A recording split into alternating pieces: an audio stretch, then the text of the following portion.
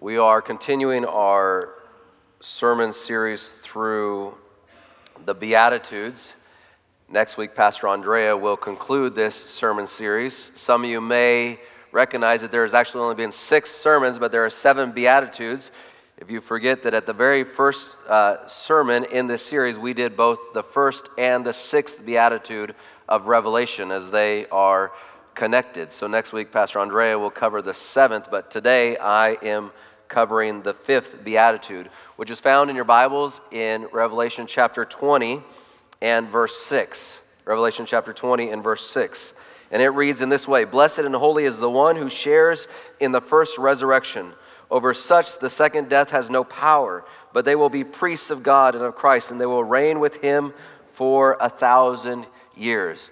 I must acknowledge that as I looked at Revelation chapter 20 and I looked at this beatitude within Revelation chapter 20, I found that it was giving more challenges than any of the previous sermons had done. I wrote my sermon on Tuesday, and some of you have been preachers, you've maybe been in this position before. I wrote my sermon on Tuesday, it was done, but as the week went along, I got more and more disappointed with it. Maybe that's not something you should admit before you preach a sermon, because I don't want you to be disappointed in it. But as I went along, I was trying to figure out how to bring out all these nuances or how to tie all these things together.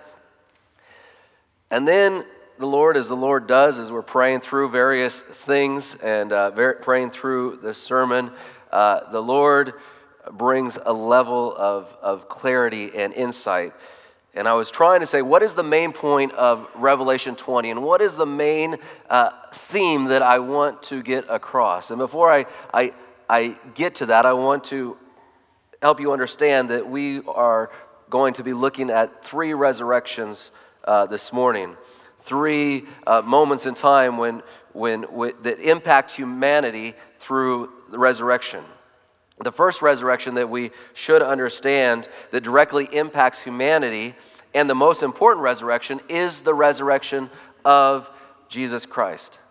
In 1 Corinthians chapter 15, Paul wrote this, 1 Corinthians chapter 15, verses 3 and 4. "For I delivered to you," and listen to what he says, "as of first importance, what I also received, that Christ died for our sins in accordance with Scriptures, that he was buried, and that he was raised on the 3rd day in accordance with the Scriptures." Paul is talking here to the church in Corinth, and he's saying, this is of first importance to the gospel, that Christ died for you, that he was buried, but also that he was raised from the dead. And in fact, skipping down in 1 Corinthians chapter 15, Paul writes in verses 13 and 14, "If there is no resurrection of the dead, then not even Christ himself has been raised. And if Christ has not been raised, then our preaching is in vain. And even worse than that, if Christ has not been raised, then our faith is in vain." The most important resurrection to all humanity is the resurrection of Jesus Christ. It is the resurrection that gives us hope that one day too we can overcome the grave. That one day too the resurrection of ourselves would be possible because of Christ's resurrection. The next resurrection that I want to mention is the resurrection that I hope every single one of us will be a part of.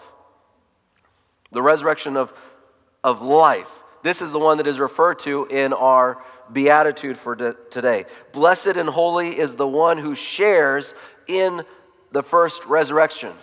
Jesus also referred to this in John chapter 5 and verse 29. He referred to this as the resurrection of life, or the resurrection unto life. Just that title right there gives us an indication that this is the event that we want to be a part of. We want to be a part of this experience. It's the resurrection unto life, not just temporal life, but life eternal, life forever with Jesus, life in joy and peace and harmony and love. This is the resurrection that is described most fully in 1 Thessalonians chapter 4. If you've been to a Christian funeral, you have probably heard this text before. But 1 Thessalonians chapter 4 and verse 13, it says, "But we do not want you to be uninformed, brothers, about those who are asleep, that you may not grieve as others do who have no hope. For since we believe that Jesus died and rose again," again, the resurrection of Jesus gives us hope. "Since we believe that Jesus died and rose again, even so through Jesus, God will bring with him those who have fallen asleep." Verse 15, "For this we declare to you by the word from the Lord, that we who are alive, who are left until the coming of the Lord, will not precede those who have fallen asleep. For the Lord himself will descend from heaven with a cry of command, with the voice of an archangel, and with the sound of the trumpet of God, and the dead in Christ will rise first. Will rise first. This is the resurrection unto life that Jesus speaks of in John chapter 5 and verse 29. And my prayer, as I said, is that each one of us are a part of this event. But there is only one way to be a part of this resurrection, and that is to accept Jesus as your Savior. To believe that he died for you, that he lived the perfect life for you, and that he was raised to life again, and that he is coming back to get you, to get me, to take us to be with him. We can understand this maybe conceptually, maybe we don't even understand it conceptually, but we can maybe believe it at a mental level. But if it's not truly the belief of our hearts and our minds, then we have no part in this first resurrection. In fact, in Romans chapter 10 and verse 9, the Bible says, if you declare with your mouth that Jesus is Lord, and you believe in your heart that God raised him from the dead, you will be saved. There's a significance here to believing and embracing the resurrection of Jesus Christ. We declare with our mouths that Jesus is Lord. There's a lot of people who say, yeah, I'm a Christian, I believe in God. But it goes beyond just the declaration of our mouths to something that's internal, that's a part of us. You believe in your heart that God raised him from the dead. You will be saved. You will be saved. If we understand this, then we can understand really Revelation chapter 20. Revelation chapter 20, as I read it, seems very complex and difficult. But if we understand this simple premise, that if we confess with our lips that Jesus is Lord, and we believe in our heart that God raised him from the dead, then you will be saved. In other words, you will be part of the blessed of the first resurrection. And I realized it was this simple just last night. How do I talk about Revelation chapter 20? I mean, there's these moving parts and these different entities, and there's some weird verses, and I'll get to that in a minute, and some weird verse breaks. Verse 5, if you know what I'm talking about, I'll show you that in a minute too. How do I say all this, and how should I really tie this together? And last night, it hit me through the mouth of babes. We were sitting at the dinner table, and one of my sons asked me, what are you going to preach on tomorrow, Dad? And I said, well, I'm going to preach about the resurrections and the two resurrections and the millennium, and my brain's going on about it, and I'm not really focusing. And my youngest son, Levi, says, what is that? And so my older two sons begin to explain to him. They said, when Jesus comes back, he's going to take the good people to heaven, and we should probably qualify that word good, good only by the grace and the covering of Jesus Christ, but they're working on it. But they're going to take the good people together, and then there's going to be this 1,000 years where Satan's just going to be by himself on this earth, and he's not going to do anything. And then at the end of those 1,000 years, there's going to be the bad people are going to be raised up, and then they're all going to be destroyed. And so you want to be a part of the first resurrection. That's my son's explanation of Revelation chapter 20, and I think it's accurate. We want to be a part of the first resurrection. Then there's 1,000 years and another resurrection, and those people are going to be lost. Very simple. And I realize this is what Revelation chapter 20 is about. It's about this event in time. But we somewhat complicate it, and we make it maybe about all the theology, but we don't realize that this beatitude in there can serve very much as a statement of assurance. Blessed are those who are part of the first resurrection, for the second death has no power over them. But if there's that first resurrection, that resurrection unto life, then we must acknowledge that there is also another resurrection, which I just mentioned and which my sons mentioned, that contrasts the first one. Jesus calls this resurrection, this event in chapter 5 and verse 29. In my English Standard Version, he refers to it as the resurrection of judgment. Some verses, like the New King James Version, translate this verse, the resurrection of condemnation. The New International Version, which is the Bible in the pew racks in front of you, states it this way, very plainly: the evil will rise to be condemned. There's a resurrection, and it's a resurrection unto life, life eternal with God. And then there's a resurrection that is, the fate is already sealed, unto death, guilty. That's my son's explanation. Dayton and Landon. Levi, this is what it is. Jesus is going to come back. He's going to take all the good people with him. Then there's 1,000 years where Satan is wandering in the earth by himself. And then afterwards, all the wicked people are going to be raised up. And they're going to die. And then we're going to be in heaven and with Jesus on the new earth forever. And that could be the end of Revelation chapter 20, the story right there. But I'll go a little bit further just so you don't accuse me of not giving you your money's worth. But that brings us back to the book of Revelation and Revelation chapter 19. And if you were here last week, you heard us talk about the beginning of Revelation chapter 19, and we talked about the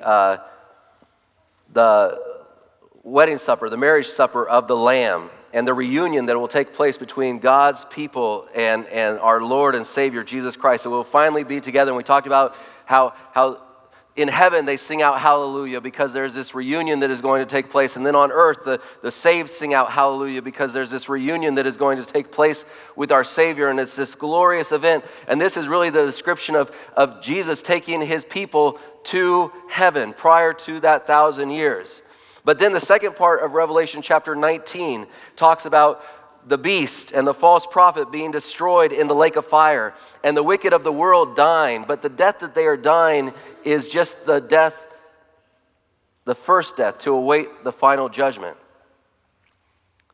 And there's this event that takes place. So there's the people in heaven, the righteous people in heaven with God, and then there's the wicked that are dead, and the beast and the false prophet are dead. But what about Satan? Where is Satan? Revelation chapter 20 answers that question in verses 1 and 2. Then I saw an angel coming down from heaven, holding in his hand the key to the bottomless pit and a great chain. And he seized the dragon, that ancient serpent who is the devil and Satan, and bound him for 1,000 years. Where is Satan bound? Satan is bound here on this earth.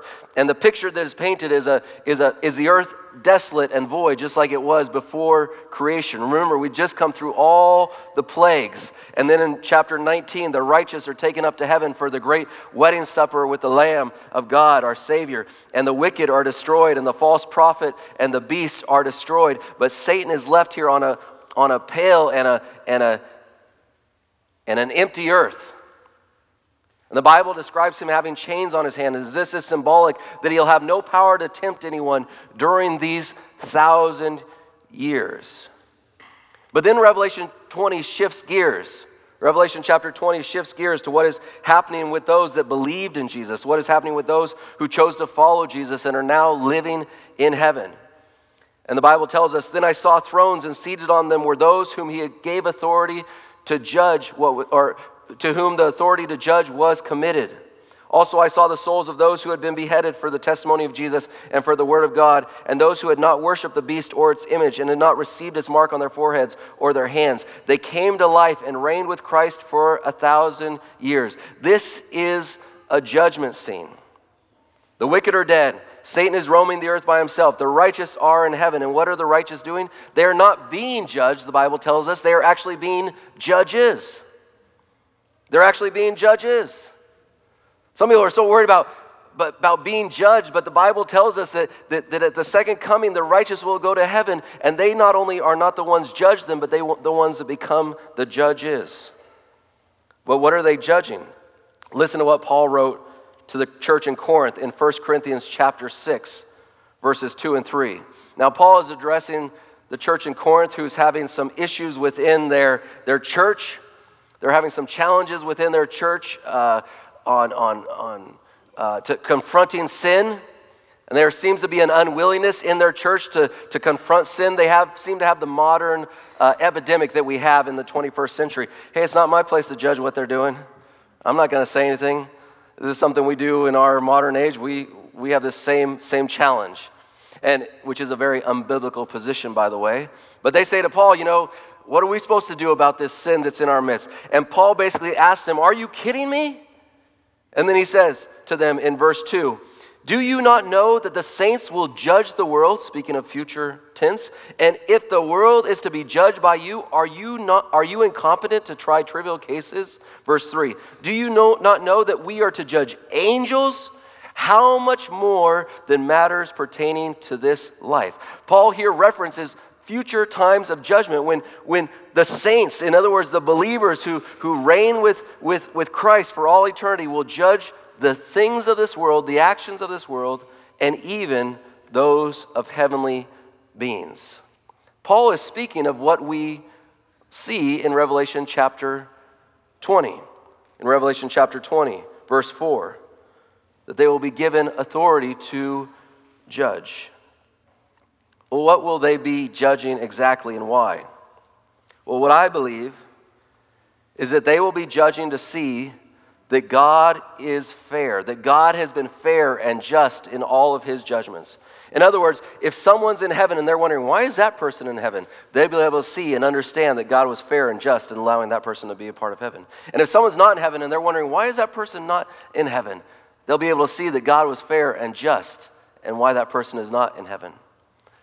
God's willing to put himself on trial so that never again will anyone be able to accuse God, as Satan did, that he is unfair. Think about it. That is the very first accusation that we read about between humanity and Satan in the Bible, all the way back at the very beginning in Genesis, right? Satan comes in the form of a serpent to Eve, and he's interacting with Eve, and he says to Eve, you should eat of this fruit. And Eve says, no, we're not supposed to do this. And what has Satan said to him? God only doesn't want you to do this because he doesn't want you to be as smart as him. He doesn't want you to have as much understanding as him. In other words, he's not being fair. He's not being fair. And so now we get to see at the end of Revelation, God's not just saying, okay, I'm wrapping this all up with a tidy bow. I'm going to let you, humanity, those who are in heaven, see that I am a fair and a just God. You're going to see that the destruction and the trauma and the suffering that you went through in this world is not because I was an unfair God, but because Satan is an unfair master. You're going to see that the trials and the tribulations and the pain that you felt in your life and that you went through is not because I chose that for you, but because you chose that for yourself. You'll see that I am a fair God. Then we come to the difficult verse in Revelation chapter 20 and verse 5. And it reads this way: the rest of the dead did not come to life until the 1,000 years were ended. And this isn't the difficult part. But immediately after that, it says, this is the first resurrection. And some people have become confused about this because they said, well, I thought the first resurrection was the righteous, but now it sounds like the first resurrection is the resurrection of the rest of the dead. Well, verse 5 should be actually split into two different verses. And the very first part of verse 5 is what we call a parenthetical statement. And if there were some of you that are not grammar astute at grammar like I am, like I'm not, see, like I can't even speak right now, then let me explain what a parenthetical statement is. And I'm not explaining this because I know it. I'm explaining this because I went to the Google machine and looked it up when I was doing my sermon. And so I was looking up on Google parenthetical statement, and a parenthetical statement is a statement that explains or qualifies something. And so in the midst of Revelation, there is this qualifier. John has written about where Satan is bound on earth. He's written in chapter 19 that the people of God are reunited with Jesus. He's written in chapter 19 about the destruction of the false prophet, the destruction of the beast, and the death of the wicked. And now in chapter 20, he's talking about Satan being bound for 1,000 years, and he's talking about the righteous in heaven and what they are doing. And then almost as if to just pause and say, oh, wait, but I forgot about one group. Let me tell you real quick about the wicked dead. It's like he's talking and all of a sudden he goes, oh, wait, I forgot something. By the way, we're not done with the wicked dead yet. We're still going to come back to them. And after 1,000 years, they will be raised. And then the Bible says this is the first resurrection. That second portion of verse 5 actually is referring to verse 4 and the people in verse 4 just before that. This is important to understand because there's confusion out there on this idea of the millennium and what resurrection is which. Now, why do we have this challenge? Well, we have this challenge because we have chapters and verses. And just real quick to share with you about chapters and verses. Chapters and verses were not part of the original Bible. John was not writing the book of Revelation and saying, okay, now I want to add chapter 20 here and verse 5 here. John did not do this. We should understand this. John was just writing a letter. John did not say, okay, I know there's going to be a group of people that call themselves the Seventh-day Adventists, and they're going to be really excited about this Revelation chapter 14. And so I want to make sure we put the 14 in there, and we're going to talk about Revelation 12, 13, and 14, and they're going to do this chiastic structure, and so we need to make sure they have the three chapters, and they know that that's the center of the book of Revelation. This is not how John was thinking and writing when he was writing the book of Revelation. He was simply writing a letter. And all the Bible was written in this way, without chapters and without verses. Without chapters and without verses. But then in the 1200s, the Archbishop of Canterbury, Stephen Langton, started putting chapters into the Bible. Then several hundred years later, in the 1500s, a guy named Robert Stephanus, also known as Robert Estienne, started to insert verses in the Bible. And Robert Estienne, he was actually the first one to print a Bible with verses.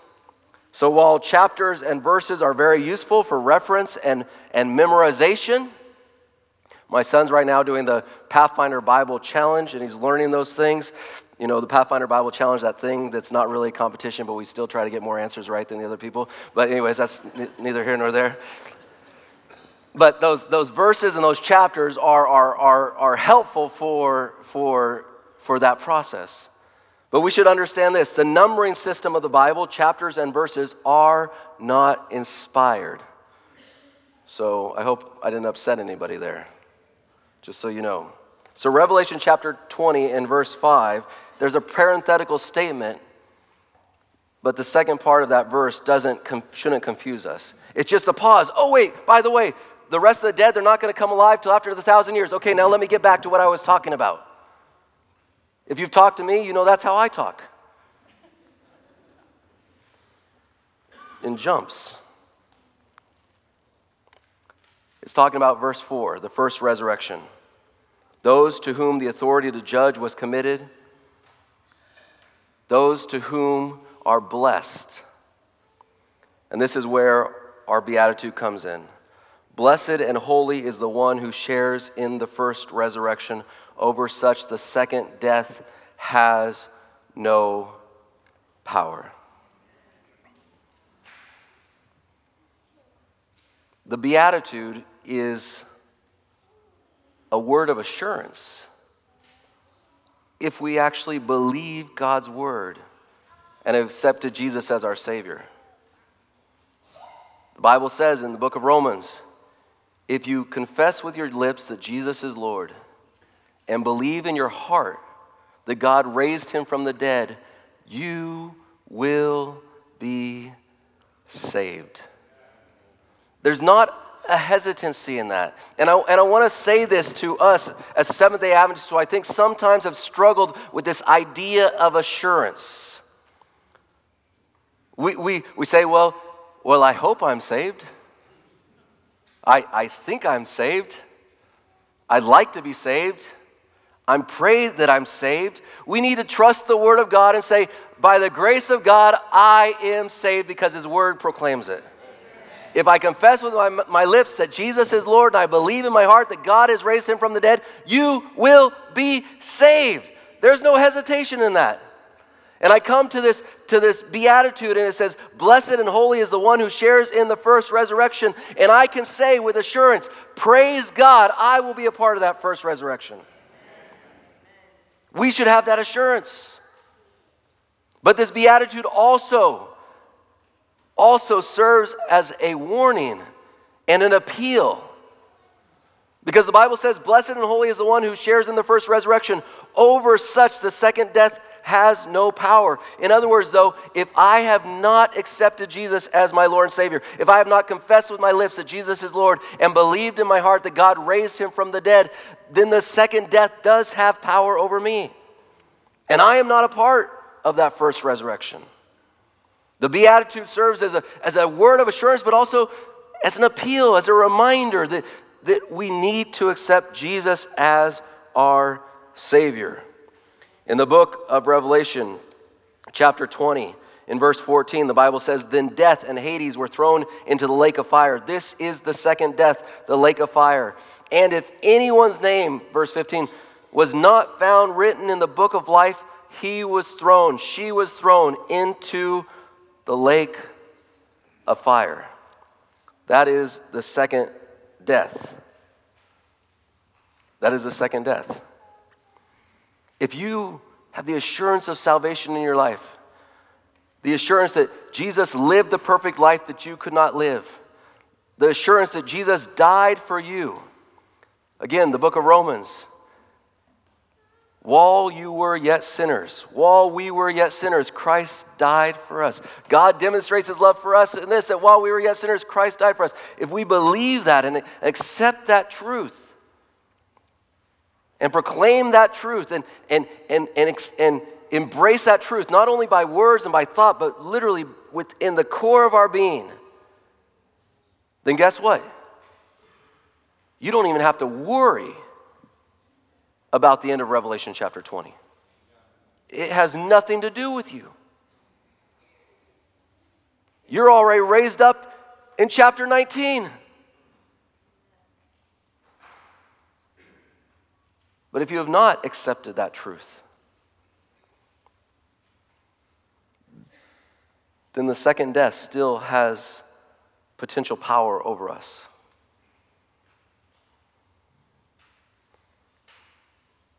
It is that simple.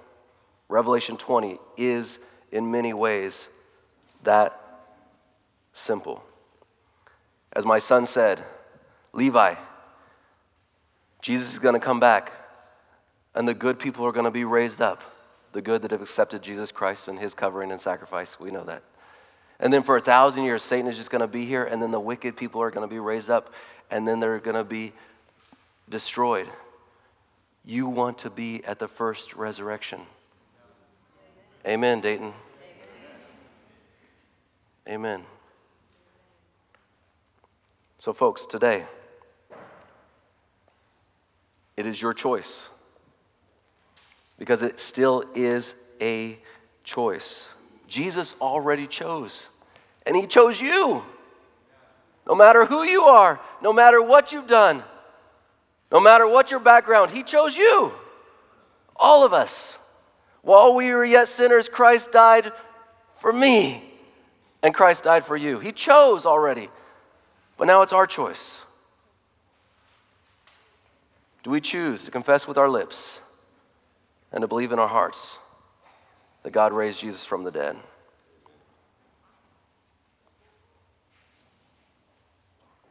Today, you can leave with the assurance of salvation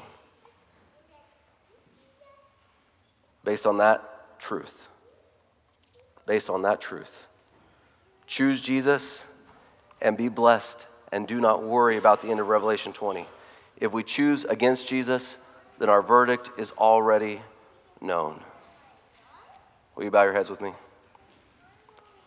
Lord Jesus, I want to pray in this moment for those individuals in this room that maybe in their lives have not made that choice for you. Lord, help them to know right now it's not about leaving this place and fixing some things. It's not about understanding every single nuance. But it is truly about the fact that we can have the assurance that we will be part of that great and glorious morning of the resurrection simply by accepting you, Jesus, as our Savior. You have done the work. You have made the choice for us. Now, Lord, help each person in this room to make a choice for you. Lord, for those that are in here that have been long in the journey of Adventism, and yet most of their life, maybe all their life, they've lacked assurance. Maybe they're still fearful. What if? Lord, help them to trust your word. Help them to trust what you tell us in the book of Romans, that all who call on the name of Jesus will be saved. Lord, there is no equivocation in that. You don't hesitate, you don't stutter.